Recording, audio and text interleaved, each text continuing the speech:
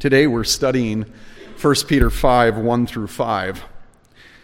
These 5 verses, this paragraph, comes near the conclusion of a letter that Peter wrote to suffering Christians. Peter, of course, was Jesus' lead disciple, and he's writing to suffering Christians who have been scattered, probably from their homes near Rome, into modern Turkey. It's been, when Peter writes this letter, it's been about 30 years since he witnessed Jesus, since he was an eyewitness of Jesus' life, of Jesus' sufferings, of Jesus' death, resurrection, and ascension into heaven. Now 30 years he has been a pastor and a church planter throughout the Roman world. Peter knew what it was like to follow Jesus. He knew what it was like to follow Jesus inconsistently. He, as a disciple, wasn't always the exemplar. Peter also knew what it was to follow Jesus, even though it meant insults, threats, imprisonment, facing, at one time in Acts, we know that he was under the threat of death. So Peter knew how to endure. I think it's critical that we remember this when we read this advice so that we don't just brush across it too quickly, but we let the weight of it fall on us. The passage that we read here today emphasizes the importance of humility in suffering. We're going to look at verses 1 to 5, the first half of it today. Lord willing, in 2 weeks, we'll look at the second half. Both of them are really emphasizing the critical importance of humility as the fuel for enduring suffering. This first paragraph focuses on the mindset that should control every Christian, a humble mindset. And the second paragraph really focuses on the habits of humility that grow out of that mindset. Just a quick reminder of last week, Peter had emphasized in really the summation of all of his teachings that we should just expect suffering. And we should, in fact, learn to rejoice in it, because we know that God's using it. And while we're experiencing it, we should entrust ourselves or commit our lives to our faithful Creator. He's just kind of crystallized all he's been saying to suffering Christians. And he writes, "So," chapter 5, verse 1, "So I exhort the elders among you, as a fellow elder and a witness of the sufferings of Christ, as well as a partaker in the glory that's going to be revealed. Shepherd the flock of God that's among you, exercising oversight, not under compulsion, but willingly, as God would have you, not for shameful gain, but eagerly, not domineering over those in your charge, but being examples to the flock. And when the chief shepherd appears, you'll receive the unfading crown of glory.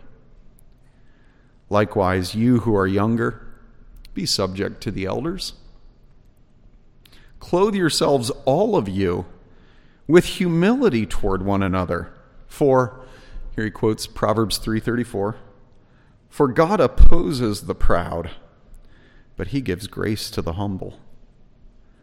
Therefore humble yourselves under the mighty hand of God, so that at the proper time he may exalt you, casting all your anxieties on him because he cares for you. Be sober-minded and keep awake. Your adversary, the devil, is prowling around like a roaring lion, seeking someone to devour. Resist him firm in your faith, knowing that the same kinds of suffering are being experienced by your brotherhood throughout the world.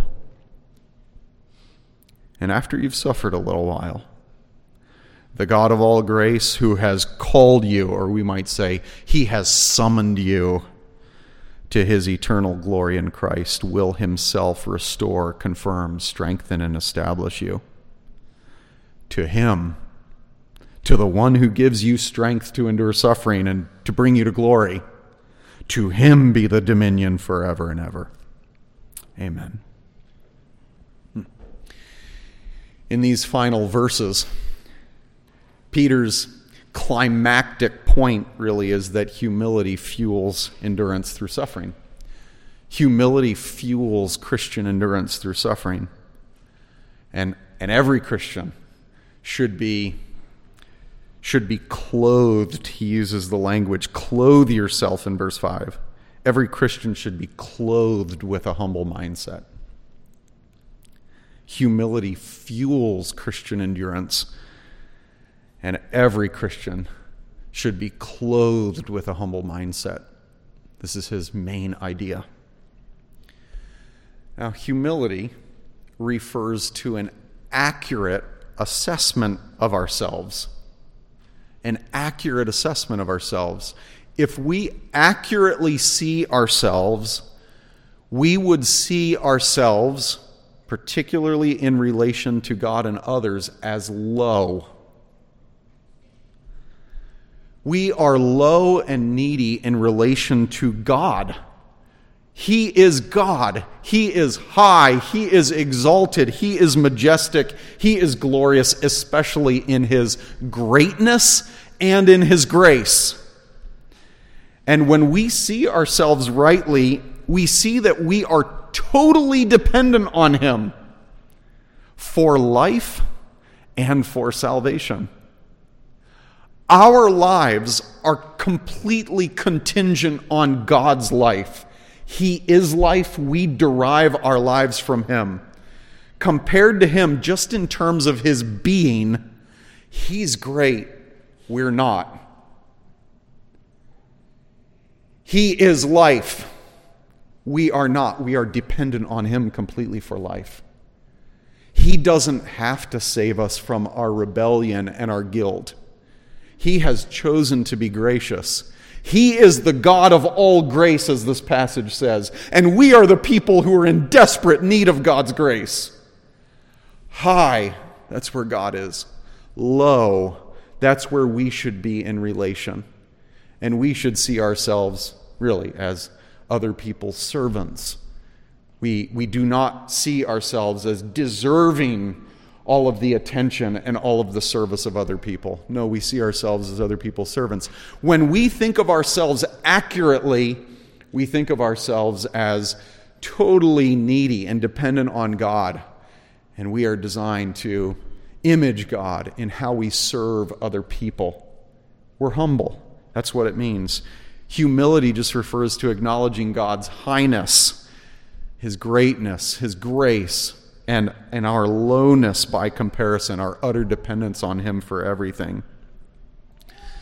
In day-to-day life, and particularly in suffering, so I take the definition of humility generally, and I start talking about, why is Peter talking about it at the end of a letter on suffering? Because humility is critical in suffering. It's that if we have a humble mindset, then as we go through trial after trial, we manifest humility when we submit to God's rule over how our lives are going. When we basically let God be God.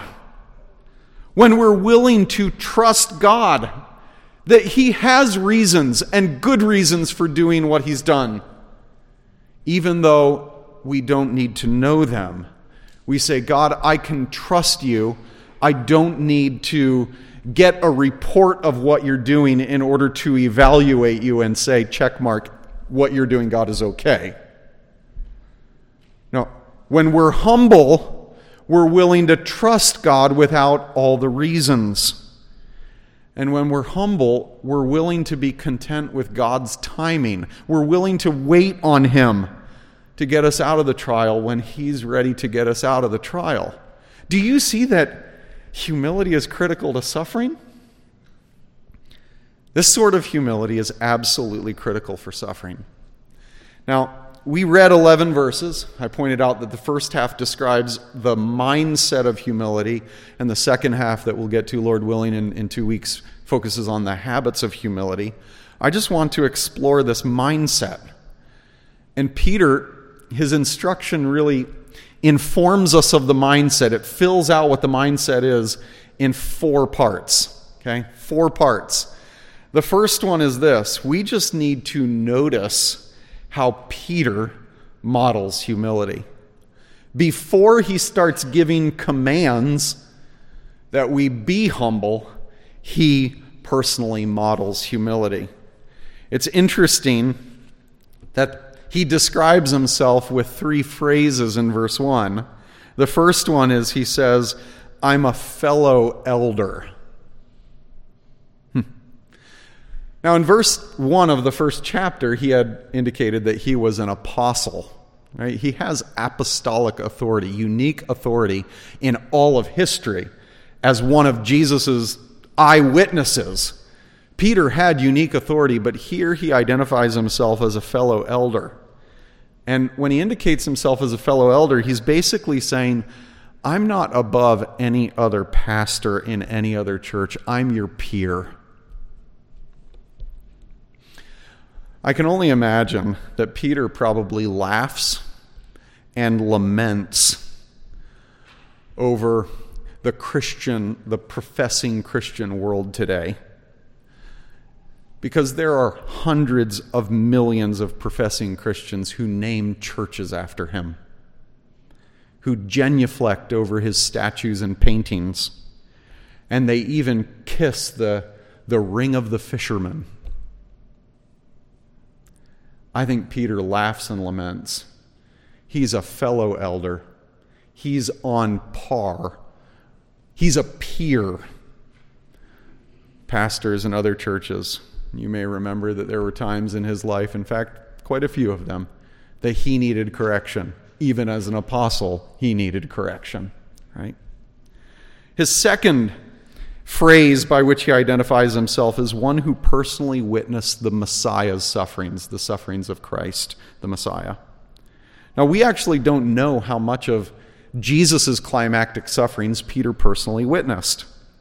For example, we don't know where he was in relation to the cross.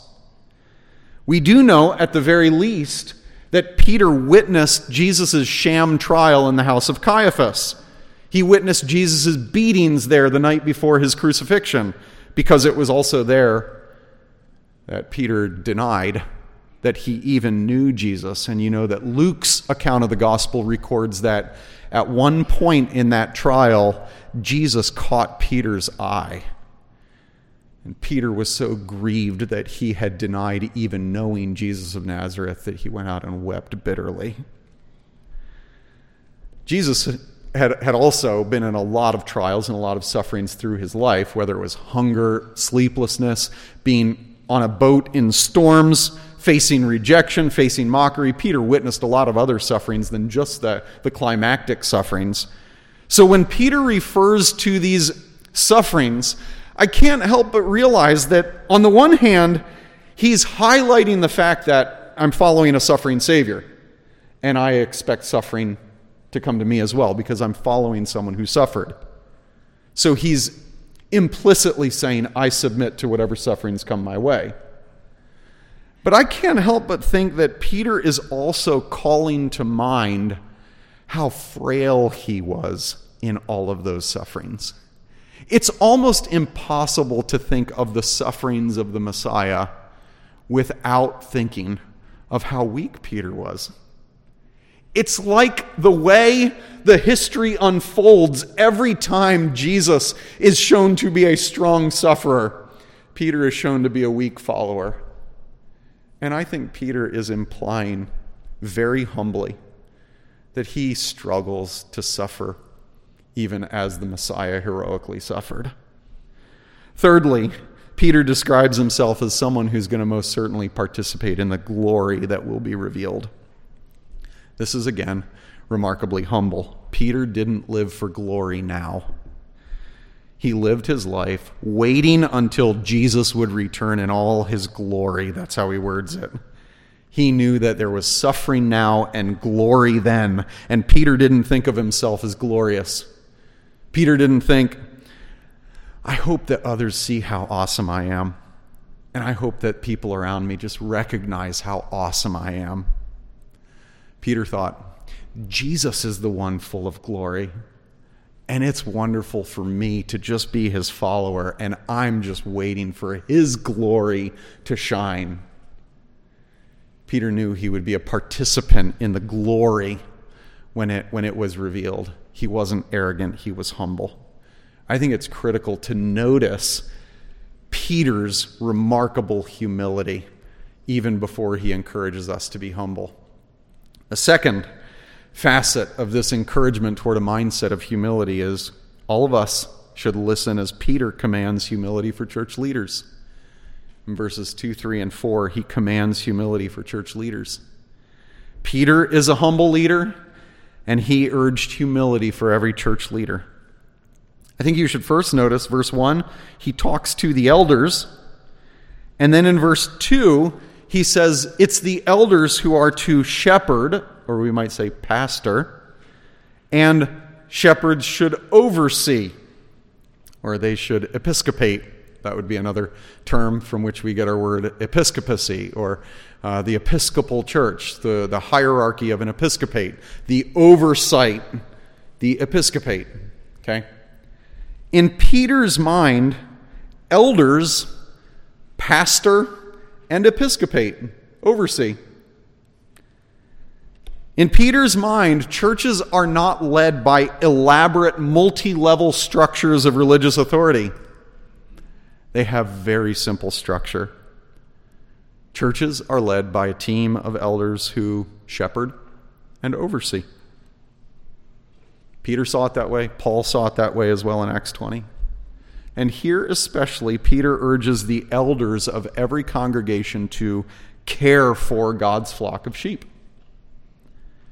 He says especially, I want you to watch your spirit in how you care, in how you oversee. Watch your spirit.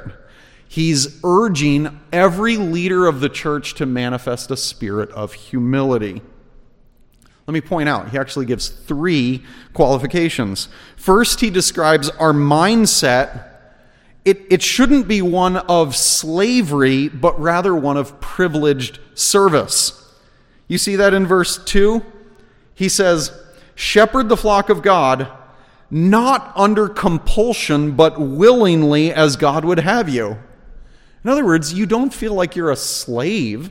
Church leaders aren't like, I have to do this because my master's telling me. Instead, we do it willingly. That's the way God wants us to. We have this sense of like, I get to, not I have to. It's the same thing that Paul said in 2 Corinthians 4:1, where he says, we are ministers by mercy. I'm not entitled to be a pastor in this congregation. It's all of God's mercy that he's called me to be a leader in this congregation. That sort of mindset should characterize church leaders. Secondly, he says our motivation should not be money, but simply the joy of service. It is just such a privilege to know God and to serve God and his blood-bought sheep. Could there be any more privileged service? I'm eager to do that. If Jesus loved these people so much, what a privilege I have to love them as one of their leaders. That's humility. So it's this mindset of, I get to, I don't have to. It's this motivation. It's not about money. I do it without the money. And it's this manner, thirdly, where Peter says we should not be dictatorial, authoritarian. Instead, we need to focus on personal example. You see that in verse 3, not domineering over those in your charge, but being examples to the flock. It's this humble approach to leadership. Peter says leaders should be saying much more than obey me, watch me. Humble leadership should characterize churches. Again, in verse 4, Peter emphasizes the appearing of Jesus. He urges this humble approach to leadership in light of the day when, quote, the chief shepherd appears. And I think it's just critical that we note that title, chief shepherd. What's my role in this church? Am I the lead pastor? Am I the senior pastor? I understand that in terms of our leadership team, I am the lead pastor. I humbly accept that responsibility. But can I just let it go on record that I don't like to be called the lead pastor. I don't like to be called the senior pastor. I'd prefer the big cheese. The big kahuna maybe has a little bit more color to it. Yeah. No, the reason I simply like pastor is because, according to this verse, I'm not the senior pastor. The church has one lead pastor. I'm not it. Jesus is the chief shepherd, and every lead pastor in every congregation is actually an assistant pastor, an under shepherd, as people in English throughout history have said, an under shepherd. I'm not the shepherd. I'm a shepherd under the shepherd. It's just critical that leaders have this mindset that we're not the chief, but we serve the chief gladly, willingly. We do it without pay. And when the chief shepherd appears, every faithful elder will be rewarded with glory. I think the crown is the glory. That's how I interpret it. But even if we are presented with literal crowns, I am certain, on the basis of Revelation 4:10, we're going to be throwing them all at the feet of Jesus. Every one of our elders, myself first, we should be marked by exemplary, humble, willing, self-sacrificial ministry-mindedness. This is what God demands of leaders. A whole church should be marked by humility.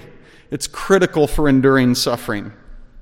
I just want to step back and I want to say, you may be in here this morning and you may be skeptical of Christianity. I'm not sure if you realize it, but there is a lie that's pretty prevalent that says, God's Word is a book that legitimizes authoritarian chauvinism. That's a lie? Now, to be clear, biblical history is full of authoritarian chauvinistic leaders. Biblical history is full of hypocrites. Biblical history is full of ungodly dictators. In fact, human history and church history since the Bible's time is full of these kinds of leaders. Hypocrites, ungodly leaders. But do you know that actually the Bible, I wonder, some of you might write this for a research paper, might use it in a speech that you have to defend. I don't know. Here's a thesis for you. Try to come up with any influence outside of the Bible that actually, throughout history, has checked authoritarian, abusive leadership, tyrannical leadership than the Bible. The Bible's vision for leadership is service, humble service. And the hero of the Bible is the most humble man who's ever lived.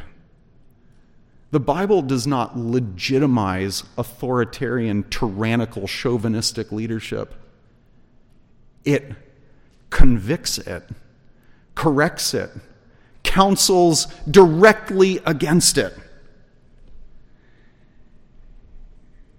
And in every facet of life, God calls leaders to be humble and self-sacrificial.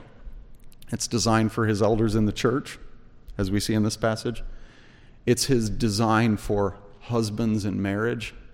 It's his design for fathers in the home. Humble, self-sacrificial leadership. And especially on Father's Day, I just want to say, if you have had a father who's been such a leader, thank God.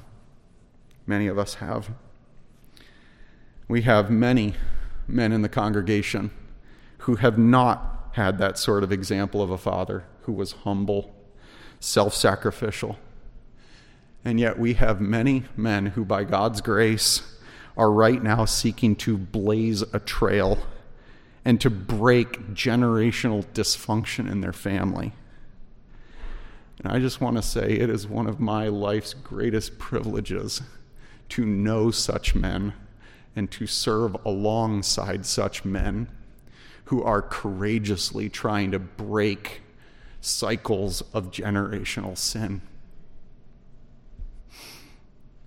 few weeks ago in a midweek study, I mentioned the example of Tom Carson. He's had a profound impact on my life.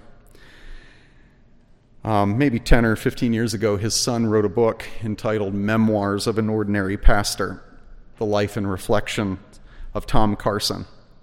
Don, his son who wrote the book, is one of my favorite teachers and authors. Don's dad, Tom, who's pictured on the front cover of the book, served as an ordinary pastor in Quebec for 40 years. He actually served in 3 different churches in Quebec. He never pastored in those 30 years. He never pastored a church larger than 30 people. And occasionally he saw little encouragements. He actually didn't see any measurable growth through his influence until about 30 years into his ministry. And when that growth came, it was actually other men that Tom had worked with in ministry and in ministries that he had previously pastored in that saw the growth.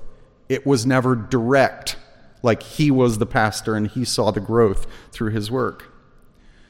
His son says Dad always wrestled with a feeling of inferiority his whole life. He says at one point he wrote in his journal, this is his son writing, saying he was reading his dad's journals, "I'm a weak pastor.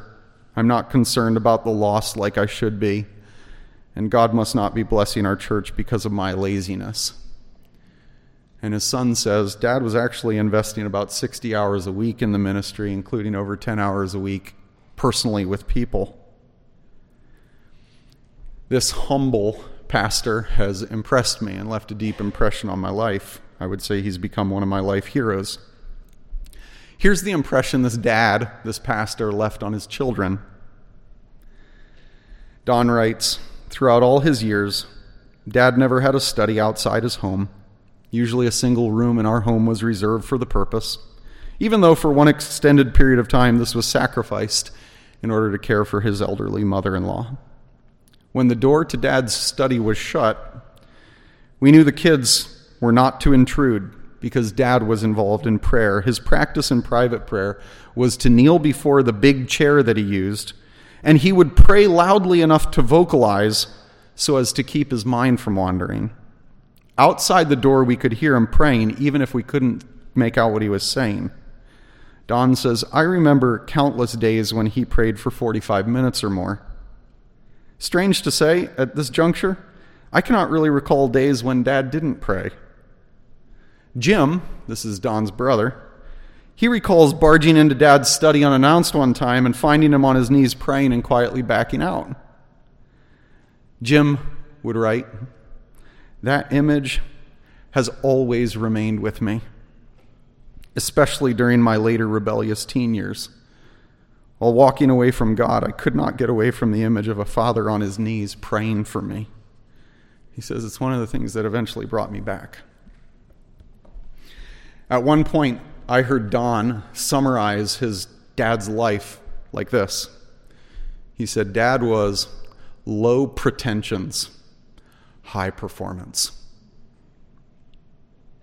Don's dad thought very little of himself. He didn't really care what others thought of him, whether they thought of him as great or not. And at the same time, he was a man who just walked with God. He had a substantial walk with God for decades. And he had a simple, strong, faithful example to those who knew him best that he was utterly dependent on God. That's the sort of leader God loves. One who's clothed with humility. We need to notice Peter's humility. We need to listen as he counsels church leaders to be characterized by humility. Third, we need to listen as he commands humility for younger church members. This is the first phrase of verse 5. He addresses leaders, and then he says, now, if you're a church member who's younger, this echoes Greg's comments earlier in the service, who are the younger people. I'd guess Peter generally has in mind church members who are in their teens, 20s, and 30s. Generally speaking, those who don't have adult children who are out of the home. but have younger children who are still in the home. That would be my guess. Peter just briefly stresses the need for younger people in the congregation to be marked by submissiveness to the church leaders, that they should be clothed with humility in this way. And I think this is because Peter knows that young people have a tendency toward pride. They tend to think of themselves as strong, invincible, independent, so much wiser than their parents. And so Peter urges the younger members of the congregation to just willingly submit themselves to the leader's authority. To be clear, if your leaders are asking you to sin, or if they're overstepping the bounds of their authority and what they ask of you, do not submit. You must obey God rather than men. Right? But Peter urges the younger in the congregation to be marked by humility. And then he lastly says, all of you, the whole congregation, obey this. Obey God's command to clothe yourselves with humility. This is the final and really the climactic exhortation. He says, clothe yourselves with humility, indicating that it's almost like we put on clothing. We should wear humility every day, all day long. We should put it on and wear it. Now, I know how to put on clothes, but how do you actually put on humility? How? Of course, he's using this metaphor, clothe yourself with humility, but okay, what does it mean? How do I do it? I think that Peter's going to actually answer that question in verses 6 through 11, which Lord willing we'll get to in 2 weeks. But for now, let me simply suggest that humility, it's why I shared Tom's example, humility largely comes through consistent biblical prayer. Because prayer acknowledges God's sovereignty, prayer seeks God's forgiveness, prayer yearns for God's glory, prayer depends on God's provision. Every one of those things is humble. I humbly acknowledge that God is God and I'm not. I humbly acknowledge that I need His forgiveness, and I humbly want Him to be glorified. He must increase, I must decrease. And God, I'm dependent on You for everything. I am humbly acknowledging that I'm not independent, but entirely dependent. Prayer is the chief way we clothe ourselves with humility, and that's why Peter goes there in verses 6 and 7 in particular. At the end of verse 5, Peter quotes Proverbs 3 to emphasize why we should clothe ourselves with humility. It's because, according to God, those who are actually proud invite God's resistance. And it is a colorful kind of resistance. The way the NIV puts it is, the Lord mocks the proud mockers, but He gives grace to the humble. This doesn't mean that humble people earn God's grace. You can't earn God's grace. Grace can't be earned. But a humble person is the sort of person that God can relate with. Can't help but think that Peter must have in mind Isaiah 57, where God says, "This is what the high and lofty one says, He who lives forever, the one whose name is holy. I live in the high and holy place, but also with Him who is contrite and lowly in spirit, to revive the spirit of the lowly, to revive the heart of the contrite."